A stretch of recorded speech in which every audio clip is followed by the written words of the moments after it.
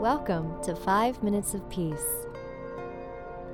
a time for you to reflect, recharge, and renew.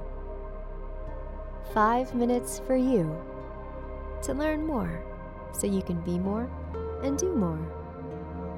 Just the time you need to awaken something within yourself. This podcast is created by thepeaceroom.love, a Reiki healing and training center in Boise, Idaho. And so, with that, here is today's message for you.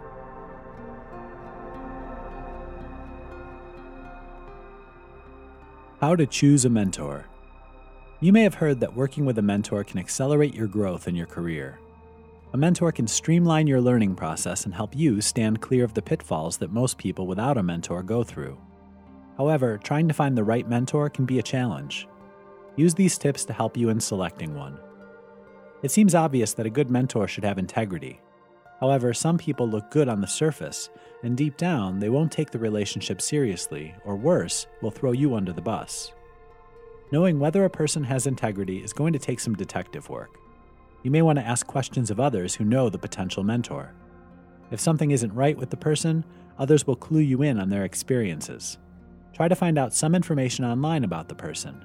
Use search engines, ask questions in forums, ask questions on social networks. Your research might take a little while, but it'll be time well spent. Mentors should also have a good knowledge base.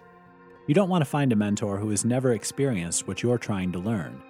Some people are good at pretending. However, when you come across situations that require certain expertise, these people will fall short. To know whether a potential mentor has the necessary knowledge base, try to get references. Again, online information may uncover the truth about your potential candidates. At first, you may believe you should choose someone who is like you. However, sometimes the best mentors are those who are different from you. They offer a diversity that you would not get from someone similar.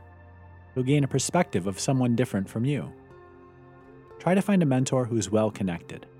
It's great if a mentor is knowledgeable about your field. However, if they have a good network, this will advance you quicker than someone who does not network well. Your potential mentor can hook you up with the right people at the start rather than getting you into situations that won't work for you. You can choose whether to find a mentor to pay or someone willing to help you for free. Both situations have advantages. Whether you find a free mentor or one you will pay, make sure you spell out the agreement ahead of time. Ask what they expect of you and mutually determine who is responsible for what. A good mentoring arrangement measures the success or failure. Otherwise, you have no way to know if it's working out.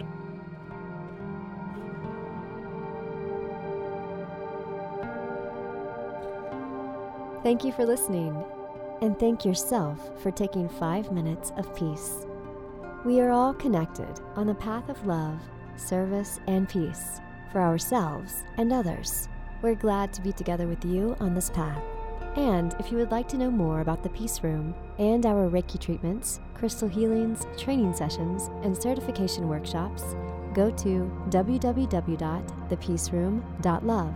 Join us here again whenever you need 5 minutes of peace.